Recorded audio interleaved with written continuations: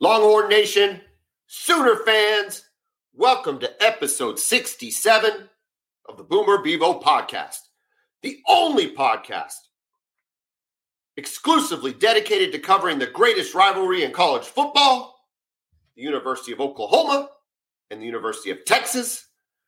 I'm here with my man, Kevin Miller. I am John Whitson.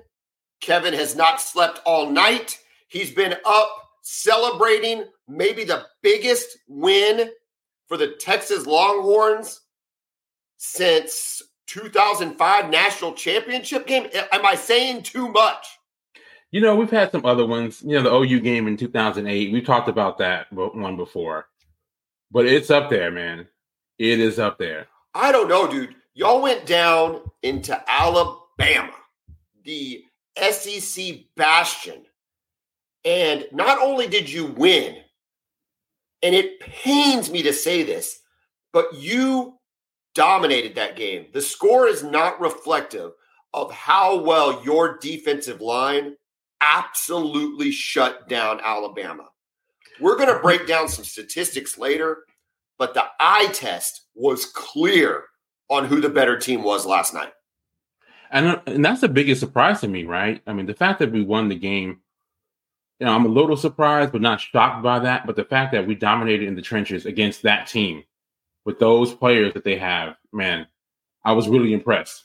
Really impressed. The only one anecdotal story I have of this game was we're watching it last night, and my wife is messing around on her phone, and she's watching her niece play soccer on the computer, and she's just kind of keeping an eye on the game. And she looks up at Jatavian Sanders, and she was like, "Wow, that dude's big." Yeah, you want to talk about looking the part. That guy could. I mean, here's whether it's Sark's recruiting or maybe Texas has just decided to start acting like Texas should act. But they looked every bit apart, the SEC team. They did not look out of place. And, you know, when a Big 12 team beats an SEC team, it's often the flash or they don't play spread offenses or, something janky happened. No. This was a beat down. And to say anything else is just not true. Well, I appreciate you as an OU fan being able to say those words, right? It wasn't a fluke. It wasn't. It tastes like vomit with every word I'm saying, but I can only speak the truth, Kevin. I can only speak the truth. Yeah. Yeah, just the fact that how they dominated Bama's offensive line. We were in the backfield the entire time. I felt like we were getting held the entire time. Yeah, they just could not handle our guys. And the fact that we have depth, we were able to rotate guys in, and there was no drop-off in play when we brought the second and third team guys in. That's the most impressive part for me. Quinn Ewers, much derided by me as not living up to his potential, not living up to the talent. The 3 balls he threw deep for touchdowns were absolutely fantastic. They really, really were good. Yeah, they were. He gave his receivers time to adjust. They were big, long throws. I mean, really impressed with Quinn Ewers, and that takes a lot for me because I thought if y'all were going to win, it wasn't going to be on the arm of Quinn Ewers. But without those, I just don't think you have it. Yeah, and when we did our preview episode last week, we talked about that. That was one of my keys to victory. They would have to hit at least 2 big plays on deep shots, and they were able to get 3. So, yeah, I was really impressed with him. Man, he just looked accurate. He looked calm. If you go back and look at the highlights or just watch the Rice game, he was so jittery in the pocket. He was kind of stepping up and evading the rush when there was no rush to evade. He was stepping up and jittery for no reason. So I don't know what happened between week 1 and week 2, but I'm really glad it did. I thought your offensive line gave him a very clean pocket, but it was like a tight pocket, if that makes sense. Like he didn't have a lot of room to step around, right? He kind of had to deal with what he was dealing with right there in front of him, but it was effective. The thing that OU he was so calm, cool, and collected in the pocket. That's what surprised from last week. He was just standing there. He was so patient, man. The thing that OU fans are that's going to keep us up at night until the second Saturday in October is going to be your outside skill players, though. I mean, Worthy, Whittington, A.D. Mitchell, and Jatavian Sanders, right? Am I saying that correct? Right? Jatavion Sanders, that's a scary group of dudes. And it is. We'll get to the Oklahoma game where I think our defense actually played very, very well. Very well. But still, that is just going to give us nightmares because your guys look really good. There's a lot of them, yeah. And, in our season preview, we talked about this, right? Our biggest question is, can Quentin just get the ball to them? You get them the ball, and great things will happen. It will be incredibly difficult to stop from any defense in the country because there's so many guys. Well, and finally tonight, we saw it all come together. We've got a lot more to get to on this game, but let's kind of recap yesterday's action because it was a pretty good day of college football. And let's take a look at our picks. I'm anxious to get to these because of how well I did. Yeah, I bet you are. Notes really quickly. Texas Tech goes to 0-2. How you feel about your boy Joey? Well, you know what? I take back everything good I said about him, right? Not as a head coach, but just as a dude, right? He was a dude I kind of liked before. Then, for some reason, he starts running his mouth about Texas and LU, specifically Texas, especially his comment, they're good at Olympic sports. Bro, what are you talking about? You coach at Texas Tech. Get out of here. So, man, anything bad that happens to Texas Tech, I'm here for it. So I'm glad they're 0-2. I was texting you the Texas Tech updates while you were watching your game, and I'm just telling you that, man, Tech's looking good. It's Oregon. They kind of lost the game in the fourth quarter, right? I mean, Tech might have been a strong word, but they definitely could have won that game, which it was even surprising to me coming off of a loss to Wyoming. But you said it yourself, like, if you think you're good, like if you really firmly believe you're good, that's the year you don't say nothing. You're just like, hey, we got a season to play. We'll see what happens. Mm-hmm. I think he was making up for something. But Tech looks like they have athletes. They look like they didn't look out of place on the field with Oregon, who we know has athletes and has recruited really well over the last 3 years. But they just didn't get it done. 0-2 on the season. A&M, this was one of my picks. I picked Miami to cover and win. A&M looked like crap in the fourth quarter. Had periods all day where they looked like crap. I am here for it. I can't stand A&M. I'm glad they lost. Yeah, I'm here for it too, right? Because I can't stand A&M either. I was just surprised, right? I thought that their offense would be much improved this season under Bobby Petrino, and I like their quarterback, Connor Wegman. Both of those were true, right? The offense looked good. Wegman looked great. But their defense, with all those 5 stars they have on the defensive line, they got dominated by Miami. Miami hasn't had a competent offense in years. And what did they give up? Was it 48 points? Yeah, it was weird. Come on. It's weird to see A&M. They just don't look like a very well coached team, especially on the defensive side of the ball right now. They're not sound disciplined. On social media, they're wanting DJ Durkin's head. Oh, is he their DC? Yeah, he's their DC. Remember him? He was the Maryland head coach. Well, yeah. They can look. They can trade out offensive coordinators. They can trade out defensive coordinators. This doesn't matter. This is at the top. This is a Jimbo Fisher-led team, and they need to get over trying to find a scapegoat to avoid having to pay a buyout. I'm not saying you pay the buyout. Maybe you suck it up for another couple years. But the reason you're losing is right at the top of the list. It's Jimbo Fisher. Man, it's crazy for A&M. They have done everything to try to make that program successful. They have invested so many resources into that. And it's just not working, man. Yeah. Nobody wants to win more. Nobody. And they just can't figure it out. I'm here for every second of it. Talking about teams that are doing everything right now, and at least on this football field, Colorado beats down Nebraska, especially in the second half, to go 2-0 going into the season. Nobody was expecting a 2-0 start, maybe to split the first 2 games. Shazier Sanders looks great again. Travis Hunter looks great again. And Colorado had to get through a tough first half where Nebraska's defense was doing every single thing they could to keep them in this game. But Matt Rule's offense was terrible. It was, and I was really impressed by Nebraska's defense. I thought they were getting constant pressure on Shedeur Sanders in the first half. They were covering downfield. Did you see Joel Klatt pointing out the coverages? I mean, those guys had them locked down.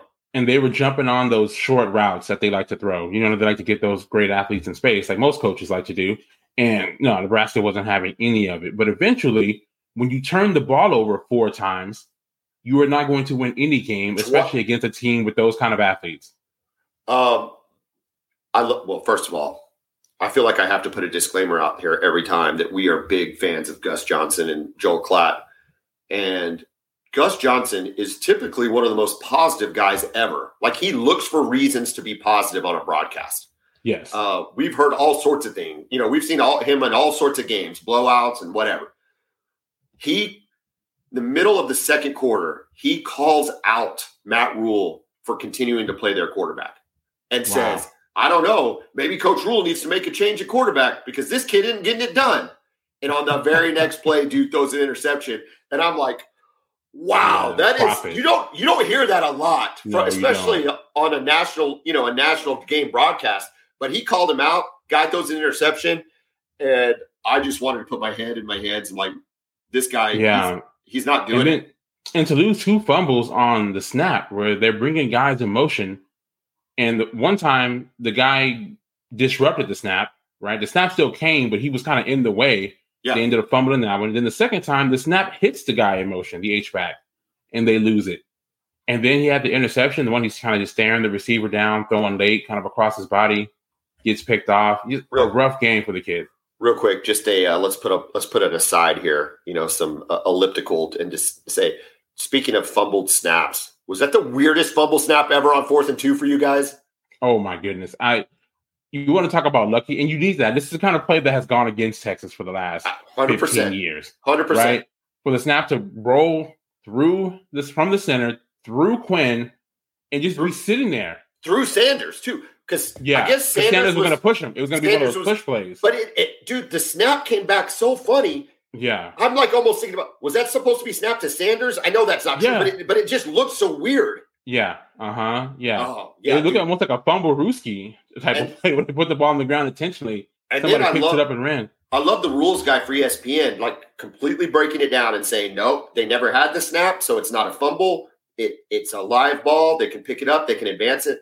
And so the minute the on-field ref said can't advance a fumble on 4th down, I was like, man, I'm curious if this ESPN guy was right. But Bill Lemonier, am I saying that right? Uh-huh. He was all over it. That was a good call. Okay, back to the recap. Colorado looks good still. Their schedule gets a little tougher. It gets much tougher. Do they got Colorado State, though, next week? Yeah, which Big Noon Kickoff is going to be there again for that 3 weeks in a row that CU has gotten Fox's pregame show to cover their team. They were there in Fort Worth against TCU. They were in Boulder for this game against Nebraska, and then they'll be back in Boulder for the game against Colorado State. Okay, wait a minute. What you're telling me is they are doing September 16th. They are going to be there for Colorado State for a 9 p.m. kickoff. Maybe they're not calling it, but they're going to be there. That's what Gus said on the broadcast. Okay, now look at the next week. They play Oregon. Are you telling me that Big 12 Noon could be there for Oregon? The Big Noon Kickoff? Big Noon Maybe Kickoff? So. And it's a bigger game than Colorado State. And guess who they play on the 30th? Yeah. Who do they play? Let our listeners know. Your boy, Caleb Williams, and the University of Southern California. They could that would be the most unprecedented run of network coverage. And I don't think they're wrong. I think that's either. Where they should be. Correct. Deion Sanders is this. Look, y'all. Texas today. Let's not dismiss that win. Is the center of the football world right now, at least for this week. Mm-hmm. But for the season, the story on the season is Deion Sanders. Yes, it's Coach Prime all day. Oh, unbelievable. Okay, that's great. I'm here for it. One more game of note. Well, you were interested in the Ole Miss Tulane game. Ole Miss handled business. That was a top 25 loss by Tulane. What was the final score on that? 37-20. But that's I think it was close. I think it was close in the first half. I think I think Ole Miss pulls away in the second half, right? I think they just probably have a different caliber of athlete, more depth. And then the last game, which I thought was fascinating, was Utah over Baylor. I did not expect Baylor to be able to hang with Utah. You and I were talking during the game. You think it's more about how bad Florida sucks? I do because not how good or bad Utah or Baylor. Well, I think Utah's good. I just think the fact that they don't have their starting quarterback and they started a backup. their offense didn't look great. I think Florida was just so incompetent in all phases of the game. Every phase of the game, Florida was completely incompetent. And you get that with the fact that Baylor was desperate. You lose to Texas State, you're going to come out with a greater effort against Utah at home. And so I think it was just those two things. I thought Baylor could have won the game. Probably should have won the game. That was a questionable non-call in the end zone. Could have been pass interference. Yeah, it was. I can see the controversy there. It's a game-ending play. Bang, bang, game-ending play. I don't know if you call it or not, but they were right there. But I was surprised by their effort, knowing how physical Utah is. But Utah hangs on. That's another way to look at it, too. Utah hangs on, maintains a chance at the college playoff in the Pac-12. That Pac-12 just keeps getting more and more exciting. It's the biggest twist of irony that the best conference to watch this year has been the Pac-12, and it's the last year for the Pac-12. The last year, they're going to lose all of it. It's crazy, right? And there's realistically 5 or 6 teams that can win that conference. I hope they all cannibalize each other, especially by beating USC. Colorado was not ranked. Surely they're going to be ranked, right? I think they got into the AP poll after the one against TCU. I think they got it up to 22. Oh, did they? Yeah. I'm pretty sure they were. Oh, they are. Yeah, they are. You're right. Okay. They're going to go up. Tulane losing. That's the only real top 25 because they're not going to pass Alabama. Alabama, falls to 10 probably? I would think so. Okay, real quick. Recapping the picks. Last week, John was 4-1. Kevin was 3-2. This week, we both had Colorado. I had Oregon. You had Tech. That's a win for me, loss for you. I had A&M. You love A&M, and you picked them to win, so that's a loss for you. We both had Oklahoma to cover. Probably not by the score that existed or that occurred. And then you had the big win against Texas. I had Bama covering. On the year, 6-4 for you, 8-2 for me. If you're betting with the Boomer Bevo podcast and you're listening to our free picks, you are making money, Kevin. Making money. If they're listening to you. Forget last year. Dude, if they're listening to you, 6-4 is a winning week. Yeah, that is a win. Hey. Forget last year. Don't even think about last year. Don't. Last year's last year. This is this year. We are making you money. And next Wednesday, we will pick some more games. Although I don't know that the slate is that good. Before we jump into breaking down the Alabama-Texas game, I want to thank our sponsor, Brown O'Haver. Brown O'Haver is a public insurance firm. They work for the insured, not the insurance company.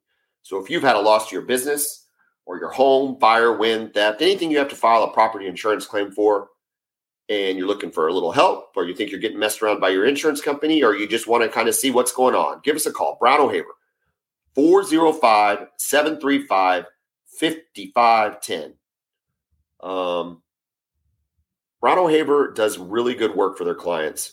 We are where we're at because of the referrals we receive, because of the clients we've helped. So thank you to all of you out there who have worked with us in the past and for your continuing support when you know about somebody else that's had a loss. If you've had a loss or you know someone that has, 405-735-5510. Kevin, we got to talk a little bit more about Texas and Bama. This was it's the game of the week. So far the game of the year in terms of matchups. Potentially a program-defining game for you guys heading into the SEC next year. This is good. I mean, this is good for recruiting. This is good for everything. You help. I think the stat that pops out at me is you hold Bama to 362 yards, but you more than that, you hold them to 107 yards rushing, and that includes a very athletic dual threat quarterback in Milroe. Yeah, I thought Milroe was dynamic running the football, right? We did a really good job of, for the most part, containing him. But, man, when he gets loose, it's scary. I don't want to say he's quite Kyler Murray because he's not that electric. Well, he doesn't throw the ball that well. Well, I'm talking about just as a runner, just strictly as running with the football. As a runner, he reminded me of Lamar Jackson as a runner. Yeah, because he's big too, man. Yeah, it was more. His physicality was more Lamar Jackson. And even his throwing motion, because I've always contended there could be a good Lamar and a bad Lamar. When good Lamar is on, he's the best player in the league. When bad Lamar is on, you're like, bro, just run the ball, And so that's kind of how I felt with this kid. It was like he's either dropping dimes, right, or throwing it into the dirt. Hitting the ground. Yeah, he's hitting the ground. It's a mechanics issue or whatever it was on him. Y'all got some pressure on him for sure. But I noticed there was number 0. Is that Hill Jr.? Anthony Hill, yeah. We talked about him. If you listen to the preview episode, you've heard his name a few times from me. Dude had 2 sacks. Freshmen. He had 2 sacks. By the way.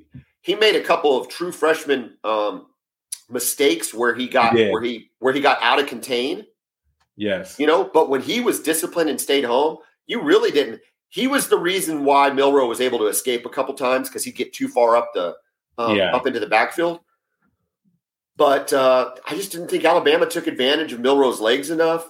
They could not run the ball on your defensive line. Makes me nervous about the OU Texas game because, as we'll talk about, we didn't run the ball great against SMU. So I think that's a thing. Y'all did not run the ball particularly great, though. But I think you did what you had to do. Correct. And I did not expect Texas to be able to run the ball well against Alabama. But what I like is they stuck with it. Quinn didn't have 55 pass attempts, 38 attempts. We stuck with the run. And what I loved is how they were able to close the game out with running it over and over and over and over.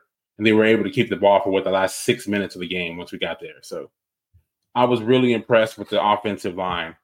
More than anything, though, the biggest thing that impressed me about this team was their mental toughness.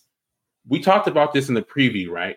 Can they go and can they handle a 4-quarter game in that environment against those 5-star athletes and against Nick Saban, right? And I think everybody thought when Bama took that lead on that crazy play, the deep pass to Jermaine Burton, that, okay, this is it. This is where Texas kind of falls apart. Bama pulls away. They win. We go, okay, it was a good effort by Texas, but, Bama's Bama, right? But no, they came right back, went right down the field and scored on a deep pass to or on the RPO slant to A.D. Mitchell.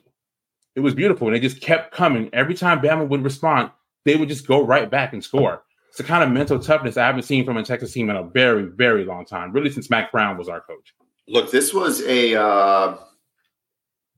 I don't know if I've said this yet on the podcast. If I had, forgive me. But this is the 6-year anniversary of the Oklahoma-Ohio State game, the flag planting game, where Oklahoma went up to Ohio State and in very similar fashion dominated the game. Oklahoma, in that case, they were behind much of the first half, but in the second half, they were just the better team. And it kind of woke the world up that, maybe Oklahoma knows what they're doing. Maybe they're pretty good.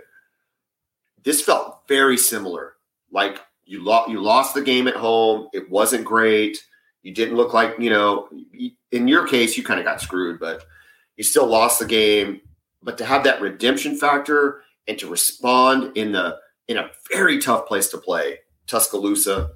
The other thing is Quinn Ewers, dude, he looked sometimes against Rice, for example, we've seen him against Oklahoma State. We've seen him against other not so good teams, look rattled, make bad decisions, look hurried. His mechanics will be off. I mean, look at Twitter from the last week of y'all. I mean, all y'all talked about to Texas Twitter was his mechanics aren't good when he's under pressure, da-da-da-da-da-da. He was a different quarterback yesterday.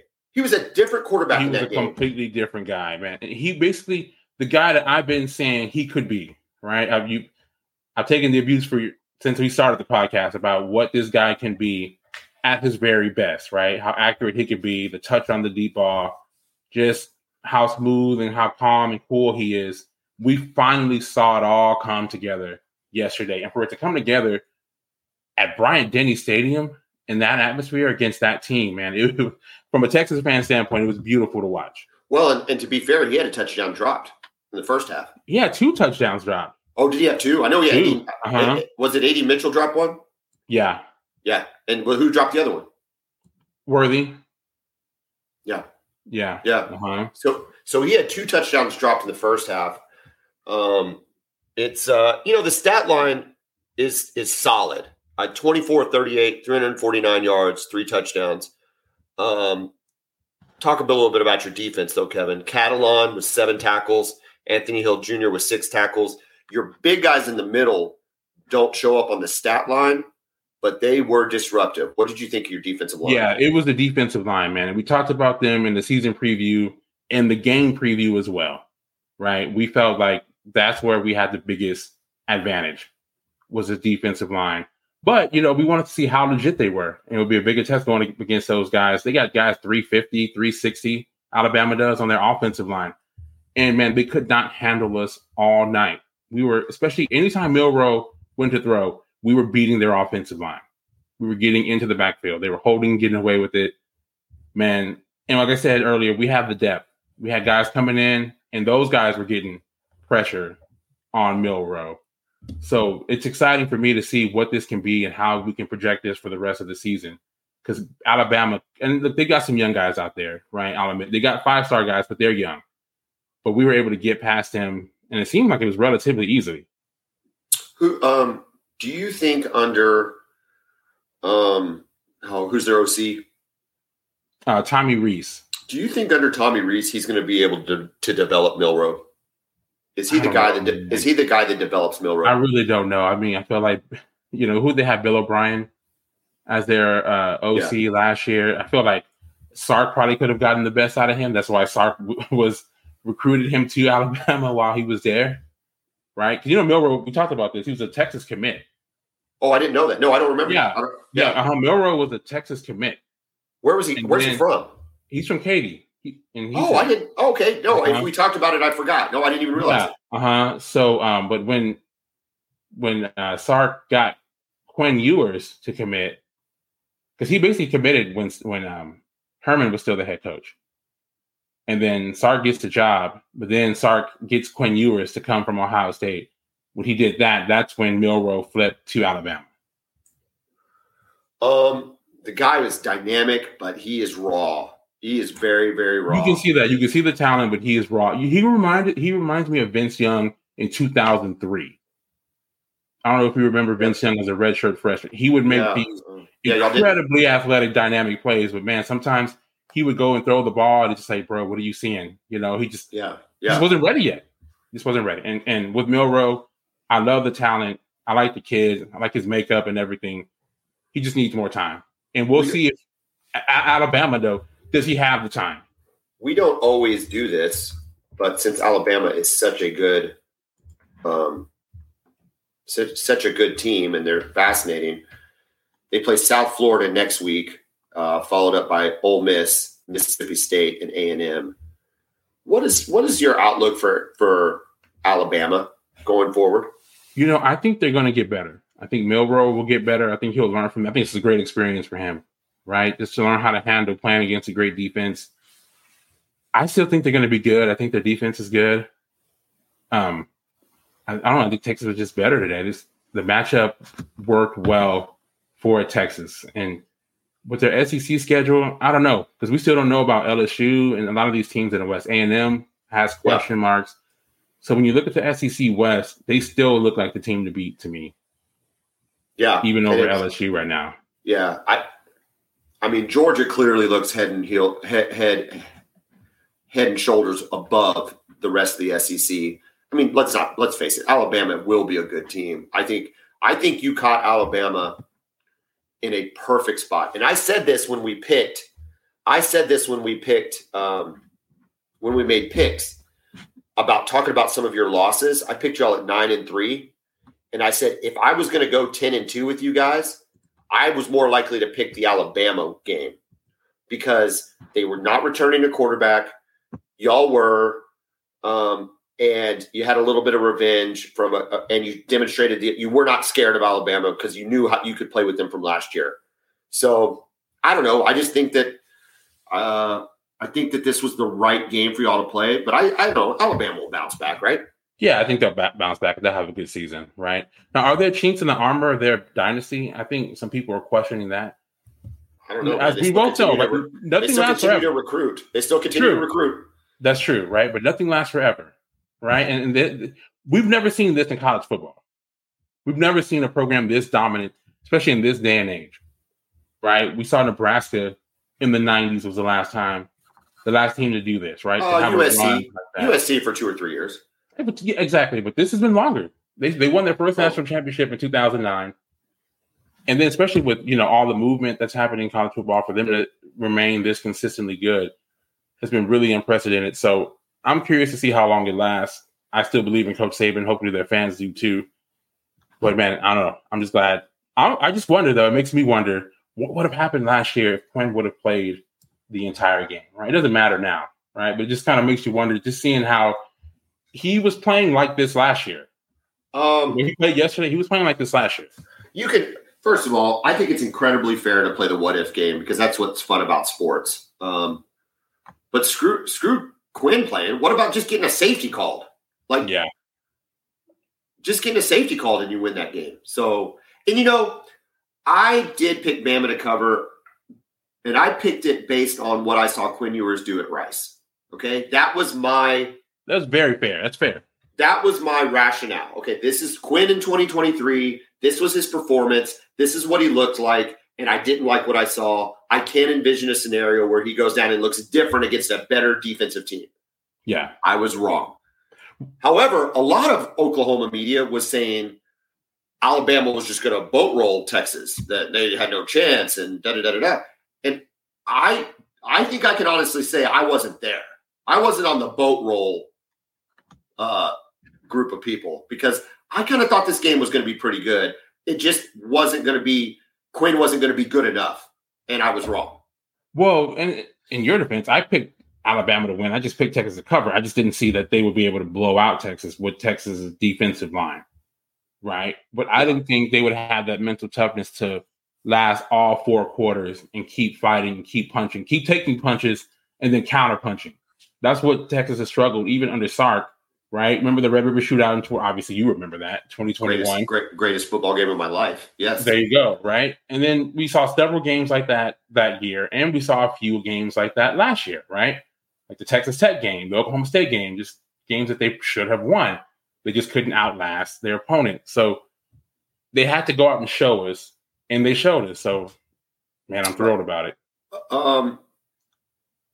Looking forward for Texas real quick. You got Wyoming before you open up conference play against Baylor. What does this do for you over the next couple games? Is there going to be any hangover? Is this going to motivate y'all and propel you forward? What does a win like this do over the next couple weeks prior to OU Texas? Okay. Well, I feel like it'll instill a lot of confidence in the team, right? So, hey, listen, when we play like this, when we give our best effort, we can hang with anybody and beat anybody in the country. But at the same time, we have to have that similar effort and that mindset. When you asked me yesterday, you asked me if I was nervous about this game. I told you I wasn't nervous about it because they were an underdog. I'll be nervous when they play Baylor in a couple of weeks. I'll be nervous when they play Kansas. And I'll be nervous for the Red River Shootout, right? Because it's those other games against teams that you probably should be, especially with teams like Baylor and Kansas, that requires you to be really focused because you get beat by those teams. Yeah. You're going to get your best when you play at Bryant-Denny Stadium. Everybody's going to be up for it. Everybody's going to be focused and ready to go. So that's my biggest thing. But I feel like it'll give us a lot of confidence going forward, especially with the quarterback. That was our biggest question for the whole season. We talked about this on our season preview. Texas will go as far as really Sark and Quinn can take us. Everything else is setting up to be really, really good. All right. OU fans, you have been waiting 34 patient minutes for us to get to the Oklahoma SMU game. Oklahoma wins 28-11. They cover the spread. It was a little bit of an odd game. I felt like the offense was asleep until the fourth quarter.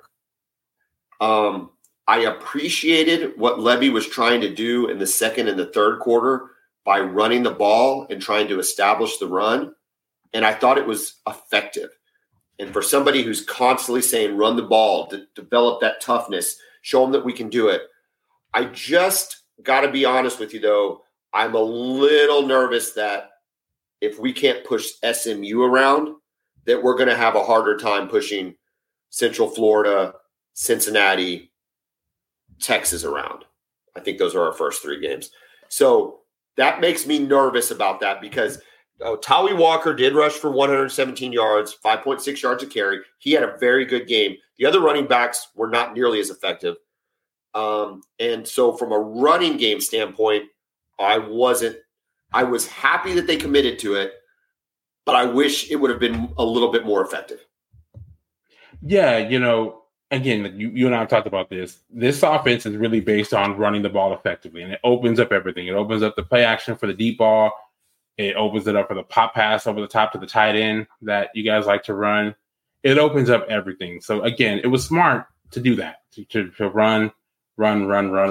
I just think OU fans would have liked to see a little bit more, bigger holes open up in the running game. But is SMU better on defense than we thought? Because we thought that the difference in this game would be the fact that SMU would not be able to stop you guys at all. Were they just a little bit better and more fundamentally sound than we expected? I don't know if it's fundamentally sound so much as I think they're pretty talented. I think that they have utilized the transfer portal really well. I think on the offensive side, it's easy to know who's good on the transfer portal, right? Kamar Wheaton, that's a good player. Yeah. The kid from TCU, that's a 5-star recruit. Like those are like easy at least for me. Maybe other people can just, but I did not realize that they had so many good transfers on the defensive side of the ball. I think they were pretty talented. I think you could look at SMU later and say, hey man, this is going to be a pretty good team. I hope this isn't kind of a Tulane example where we play Tulane like, oh my, they're so good, and then they go 2-11. I think SMU is probably better than that. The takeaway for me, though, has to be defensively. There better not be one person out there saying that the defense didn't do their job. You held a team to 11 points in the year 2023. 11 points. And they've got players on offense. They've got guys at the skill positions. They've got a really talented quarterback. The KJ Johnson kid didn't lead the team in running, but he was a beast. That dude was LJ. Yeah. He was a beast. He was hard to take down. That Maryland kid was a good tight end. I don't think they used him enough. Neither do I. I thought he would be a big factor in the game, and he was not. And they had, what did they have? 367 total yards. That's not like by shutting them down necessarily, but in the red zone, when they had to make the stops, unlike last year, they did make the stops. And that's the difference. This could have been a very different game if OU doesn't bow up on 3rd and 4th down, especially as we got closer to the red zone. So they forced a lot of punts. They forced a missed field goal. Oklahoma's defense did a really good job, and it starts with Danny Stutzman. 17 tackles and a sack. The guy was all over the field, and there were times where he didn't even play. There were series that he took off, where not he didn't take off because he didn't play, but they put in Kip Lewis, they put in McKenzie, all these different players. Yeah, it was good to see Kobe McKenzie in there. Kobe McKenzie. Yeah, it was good to see him in there too. Yeah, Kobe McKenzie and Kip Lewis both looked really, really good in there, and I like the speed that they brought. Listen, when SMU tried to run wide, that was not happening. They tried a couple reverses. They tried a couple sweeps. They tried some bubble passes out to the side. Nope, that was not occurring. The weak parts were up the middle, and there were still just some coverage issues. I think the coverage issues, though, could be blamed on the defensive line not getting there. That was still a problem. Yeah, well, let me say this. Yeah, go ahead. Okay, first of all, you talked about the outside runs not being able to get there. And that speaks more than anything to the discipline of the defense, right? They had that one play. They almost ran like a little fumble rooski where they had the receiver kind of hiding behind the line. They snapped the ball and handed it to him on a little sneak reverse, and Stutzman was just there. That's just discipline. So I think if you're an OU fan, you have to be excited about that. Because last year, you guys would have just overran it, and it would have just left a huge gaping hole, and it would have been a 50-yard run, right? So I think you should be excited about that. The defensive line up the middle, I think you're still developing there. You're still trying to figure out who you have and who is consistently good. But the speed, the athleticism is certainly improved over what you had last year. I think the linebackers are the strength of our defense right now. I think they all of them. Kanik had a bad pass interference call, but that's going to happen. Kanik, Stutzman, Kip Lewis, Kobe McKenzie, those guys looked really, really solid and were all over the field and were in on plays. The unsung hero, okay, if Stutzman is the sung hero because of his stats with 17 tackles, they targeted Woody Washington 3 times. Woody Washington is like, I don't know if he is that good, but I think everybody else thinks he's that good because they just won't go over there. They will not go over there. They certainly respect him. They respect him more than anybody else you have out there. That's clear. And that's fine because you've got true freshmen on the other side and Gentry Williams on the other side, which I think he was hurt, and I think he was back in. Then you had Josiah Wagner. You had different guys going over there. Kalani Walker. All these different dudes were on that side, and they played good. Obviously 11 points. Look, our defense gave up some busts. Our defense gave up some rushes up the middle. Our defense gave up more yards than we gained. It doesn't matter, dude. You hold a team to 11 points, that's a good defense, and it's a good defensive performance, and you build off of that because the points are what matters. Not yards, not sacks, not stats. It's points. We held them to 11 points, and that's the sign of a defense that is getting better with each game they play. I agree. And, we talked about Stutzman before the year. I felt like he was a little bit underrated by OU fans. I think there were some times in the season where the fan base was really frustrated with him. I thought he was pretty consistent throughout the season last year, and he's just showing it this year, right? The guy's always around the football. It's kind of like one of those linebackers you had back in the early 2000s. You have Kalmus and Lehman. He's kind of one of those type. He reminds me of those guys. Back to the offense, though. My first question for the offense, if I got to interview Jeff Lebby, while we're talking about Jeff Lebby, I think it would be remiss to say. Okay, I was wondering if we were going to talk about that. So we almost got canceled this morning on the Twitter. We almost got canceled. Did you know that? Did you know I put up a tweet? No, I didn't see your tweet. I'm sorry. Yeah, so I'm just scrolling through Twitter, drinking my coffee, getting ready for this, and Parker Thune put a picture of Art Briles next to Jeff Lebby, and I tweeted out, well, we could have used him calling plays in the third quarter, right? Because I thought that was funny. And then I proceeded to read the rest of the tweets that everybody else wrote, and that probably wasn't going to hit the tone. So I not at all. I'm glad you did. I get why you did it, and it's funny. I deleted that tweet, and I thought to myself, "Oh my God, Kevin's career as a podcaster could be done because of one dumb tweet." But I put it out there, and I'll own it. At the same time, I'll also own deleting it after reading the room. That being said, I am on the side of the media is making a big deal to sound morally superior. I just am. I don't agree with anything Briles did. Okay? Come on. He ran a very, very shady program, and it's a miracle that Baylor didn't face harsher sanctions than they did, and they faced a lot of harsh sanctions. And he's never really owned it, I think, and I think that's probably the bigger issue is if Art Briles would ever just do a mea culpa and say, you know what, I made mistakes. I hurt people. I did some wrong thing. He never did that. And I think in America, we love the apology, right? We love falling on your sword. Yes. We are a very forgiving nation when it comes to that. We are. Look at Morgan Wallen is like the best country singer in the world right now after a year ago saying the N-word and getting in trouble with everybody, but I apologize. I'm sorry. Oh, okay. The dude still says the N-word, guys. I'm just telling you. But we're going to listen to his music. My point is with Art Briles, it's like, just say it. Just say, you know what? I made mistakes and I'm really, really sorry.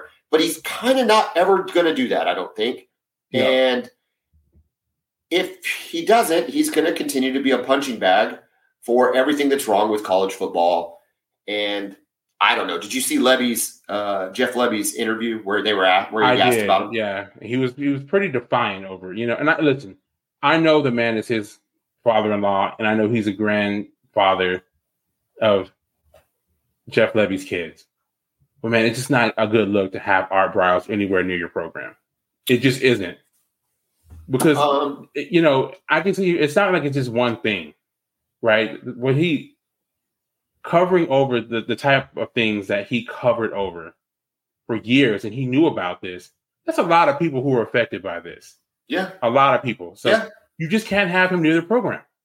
Yeah. He can't be on the sidelines. I agree. I think you're right. Obviously, with what it's, but you don't need a team like Oklahoma trying to reestablish themselves as a power doesn't need the distractions. You don't need the distraction. Exactly. That's why players get kicked off teams, right? That's why people get fired, because more than anything, it's just why it's like Kel Gundy had to go, because you don't need the distraction. It's too much. But they kind of knew this when they hired him, right? I mean, this isn't a secret. Well, what do you think about what Joe C said, right? Yes, and we knew that Jeff Lebby had always defended Art Briles, always, and that wasn't going to change. And they absolutely knew that when they hired him. They knew that. But what Joe C, was that Joe C who said that there were supposed to be certain boundaries in place? What do you take of that? What do you make of that? All I saw was on Twitter, so I don't know if that was for sure officially sent from Joe C. Okay. Have you seen it as officially sent from Joe C, or just like an excerpt? Just an excerpt. I'm not willing to cite that as like official Joe C statement. I just feel like it's an opportunity for Twitter to jump all over something. I still think that. I don't think now. If Brent Venables and Joe Castiglione, if it comes out that they said, "Hey, dude, you can't bring your grandfather or your father-in-law here," and they told him that when they hired him, well, then that's a story. Yeah, like, that's a story. Like if he has a direct order, "Hey, dude, Art, we know you love Art, but he can't be around the program, so just make that a minimal part of your public persona here at OU." Then that's a story. Okay, that's legitimate.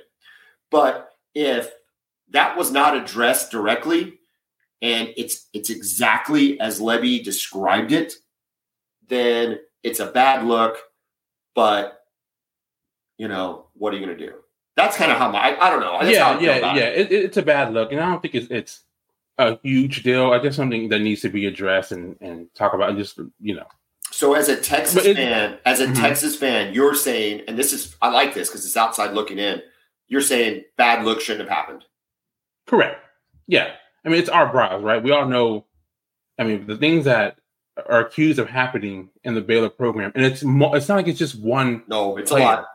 It's like a dozen, it's too much smoke there for it not to be at least somewhat legit, right? Yeah. You just, I'm not saying Lebby knew, Briles knew.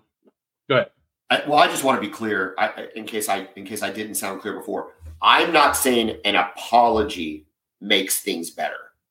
Okay, so if I said that earlier, and maybe I didn't sound that way. My intent is to say the fact that he hasn't apologized is going to keep him from ever escaping pariah status in college football. It just will. Now, I'm not saying that the victims feel better because Art Briles apologizes. It probably doesn't change anything. He's still a tool. But the fact that he hasn't, no accountability no accountability is what's going to continue to create these storms and create the larger distraction that's occurred on Saturday. And this is the University of Oklahoma, right? You guys are one of the bluest of blue bloods, and Lebby has to understand. I know that's his father-in-law, but it's just not a good look for the program. It's just not. No. I get it. Okay. All right. Enough with Art Briles. By the way, didn't look good either. Kind of looked old, and he did. Well, he's not coaching. Yeah, kind of looked like what I mean. He's kind of let it go a little bit. He is a football coach. That's what he does. That's his purpose in life, and he ain't coached in a while. So he's got that old man. Now he just looks like an old man. Yeah, he's got that old man. I didn't recognize him. I'm like, oh, that's Art Briles. Yeah, he's got that old man, long hair, don't care look going on. Yeah. Yeah, he looked like he's just been on the boat. Where's my grandkid? Come to Papa. All right, back to what I wanted them to ask Lebby, though, which I think is a little more specific to the game itself, is where is Austin Stogner? Why has this guy got one touch in a game where we are having a hard time finding receivers, we're having a hard time getting people open, we're having a hard time moving the ball, we're getting a little bit of pressure. Where is Austin Stogner? He's our biggest target, and he's nowhere to be found, Kevin. He's MIA. I get 1 reception for 3 yards. I don't get it, dude. Like, I'm not saying he's Jatavion Sanders. I'm not saying he's the second coming of Mark Andrews, but we know he's a pretty decent tight end. Yeah, he can. Where's this dude at? Where's this guy at? Yeah, I don't know. He's a complete non-factor this season. Complete. And, I don't think he's actually a dominant. He's a big tight end, but he's not a dominant blocker. So, yeah, he's, I think some people thought that he may be a replacement for Braden Willis. Not in the same way. Obviously, he's not as athletic as he's not going to move around the field like he does.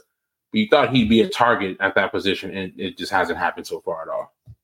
I thought with the lack of a clear number one on the receiving core that he was going to have a target that he could count on, that he could look for, right? He didn't. A tight end doesn't have to be the greatest athlete in the world. They just have to catch the ball. Feel thing. You got to have a feel for positioning and stuff like that. All of those things, and the kid is a 5-year senior. He's seen a lot of ball. He's been coached by a lot of guys at high-level programs, played in the SEC, played at Oklahoma before. He's been around Lincoln Riley, been around Shane Beamer, been around Jeff Levy, right? I mean, these are all good offensive minds that can coach a guy up. I just expected more than 1 catch for 3 yards against SMU, especially when you're having a hard time moving the ball. If the ball's flying around and it's hitting everybody, okay, well then, Stogner might get lost in the game. But this to me was, you're running the ball, play action, hit the tight end in the flat. Like, I don't know. Maybe and it's interesting, right, that on the touchdown that you had in the red zone that you had Blake Smith in there. Yeah. And you threw it to him for a touchdown. He went one. Yeah, he just had one. He just had 1 catch too. Yeah. Andrell Anthony looked good. He is starting to emerge. He looks like he's becoming the guy. He's potentially emerging. Farouk did make a big play though when we needed it. A really big play when they had cut into 14-11. That was a big play by Farouk. Major with a good scamper on the sideline. Tawi Walker, I like Tawi Walker. I think I'm okay with him being the starting running back. When he's in there. Is it true he was a walk-on?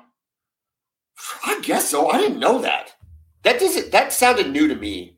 But if somebody's out there listening, please put in the comments. I mean, maybe he was a walk-on. I don't know. But because when I see Javonte Barnes, he doesn't have that explosiveness. He does not get you past the first contact. For as big a dude as he is, he doesn't get you past the first contact. Yeah. Is he fully healthy? Well, I don't know. They're running him, dude. I mean, he had 2 carries. He only had 2 carries. Yeah, and they weren't very just good. That far behind? Yeah, and I saw Gavin Sawchuk. Would he have 1 carry, 2 for a yard? If you line up Walker next to Javonte Barnes, you're going to give the ball to Javonte Barnes 95 times out of 100. All day. Javonte Barnes is the best-looking person on that team. He is, just from an athlete standpoint. He looks like he could play anywhere, on any position. Team? Huh? The whole team? As far as an athlete goes? Yeah, okay. I mean, yeah, I do. Yeah, you don't think you couldn't play cheetah position for him? At least in terms of how he looks. I'm just saying how he looks. No, I hear you. Stand him up there and go, man, that guy, put him anywhere you want. Yeah. That guy's a stud. He gets tackled too easily, and he doesn't get any additional yards. Tawi Walker gets tackled and carries teams for 4 or 5 yards, man. Like, he's got those big old thighs, that kind of Samaje P. Ryan. Uh-huh. My daughter was watching him, and she's like, is that Vaughn? Is that Vaughn? And I'm like, no, it's not Vaughn. Is he bigger than Vaughn? I'm like, well, he's a little bit bigger, but not a lot. I mean, they loved him last year. So, I don't know. My final takeaways from the game are you have to be happy with the defense. If you walk away being pissed at the defense, you're mad at the wrong things. Offensively, we need an identity here, guys. If it's running the ball, then freaking run it and push some people around. If it's running the ball to set up the pass, then run the ball, set up the pass, and get some of these short passes completed so Gabriel can get in a rhythm. He was in a rhythm last week with the short passing game. He never got into that rhythm. We didn't really I don't know if they took the long ball away, but they didn't really give us an opportunity to even throw the long ball. Maybe that wasn't there. Maybe that's what I was confused about. Didn't see any deep shots. Maybe SMU took it away. Yeah. I don't know. That's part of the things you wonder. But if they're going to take that away, then you would expect to be able to use Gavin Freeman, Drake Stoops, Stogner in the underneath game. And it really wasn't there. Stoops had 2 for 17.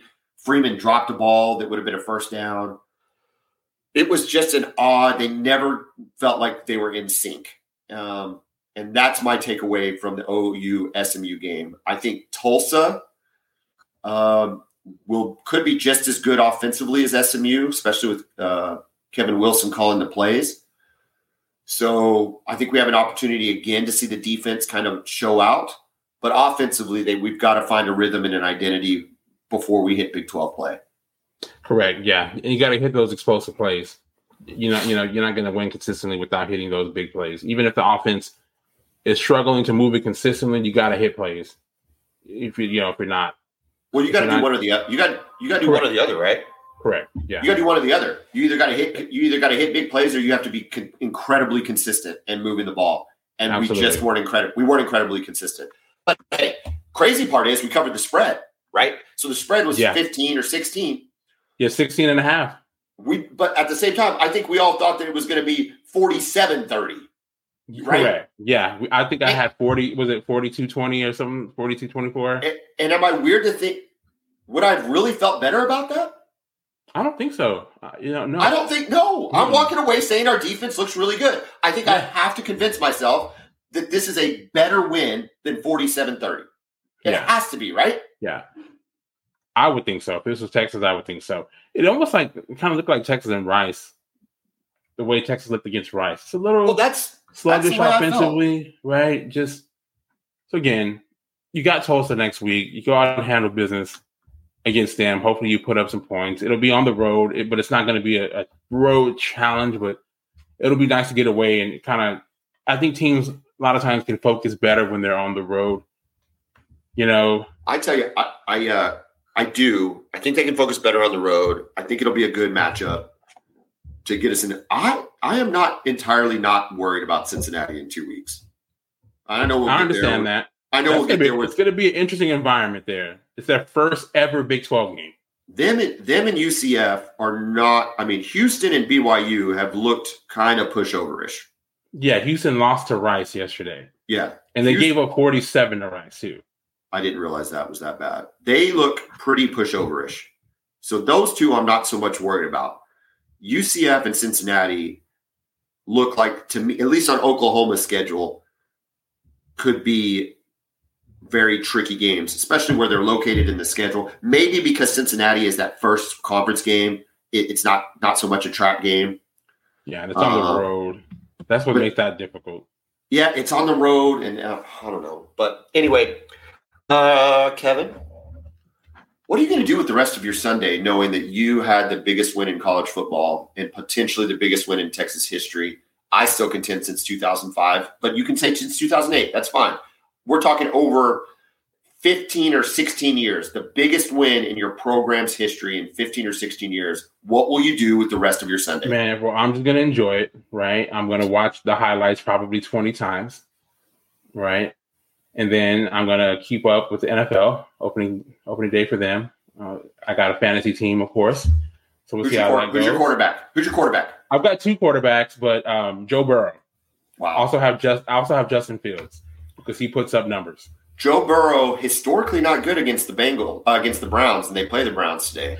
Well, it's funny because as of right now, I haven't made my final decision yet, but I've got Justin Fields going against Green Bay. But I'm still trying to decide. Joe Burrow got paid this week. He signed the biggest contract in NFL history this week. So I don't know if he's going to be motivated to go out there and show out. I love their weapons, man. Their receiving. Oh, no. I think Cincinnati's a great team. But I saw that statistic that he hasn't been good against the Browns. And look, Cleveland should actually be a decent team this year if they get anything out of Deshaun Watson, because everywhere else, they're set up for success.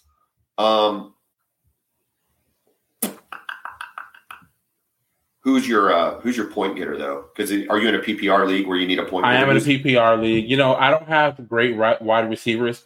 I did get Bijan Robinson, which of course I had to. You have to. Yeah. And we do an auction. We do an auction style draft, right? Okay. And what that means is instead of traditionally, right, you just pick, you pick an order, and then so you have the first pick, you pick whoever you want, second person picks whoever they want. With an auction draft, you start off with a budget of $200, right? 200 mythical dollars. And then every player is available to every person that's in the league, right? So you nominate a player. So if I nominate Bijan Robinson, everybody gets a chance to bid on him, but you have to build your entire roster with that $200. Wow. Okay. Yeah. So you have to strategize of how much you're willing to spend on a particular player. So you can spend a decent amount on every player, or you can spend a lot on 2 or 3 players and then just kind of get cheap players for the rest of the team. So it's a strategy. I spent $60 on Bijan Robinson. What time does he roll out today? I believe it's at noon. I believe it's about to start here at noon. Let's see. Yeah, Carolina. He could have a good game. He could have a good game against Carolina. Why not? I hope so. Remember, he's not just going to be a running back. They're going to get like 30 carries. They're going to have him in the slot. They're going to have him doing a bunch of different things. So I'm excited to see how he plays. This is exciting. NFL kicks off. Well, NFL already kicked off. Kadarius Toney had a terrible game. He had a rough one, man. That was brutal. But Blake Bell, Boomer Sooner, went out there, caught a touchdown, looked really good. He has continuously showed us how dynamic of an athlete. He's just a football player. He's a football player. It's that simple. What do you want to play him? You want to play him at quarterback? You want to play him at tight end? You want him to be a long snapper? Like, what do you want him to do? The kid will do whatever you want to do. He has lasted this long in the league. I don't even know. Was he even drafted?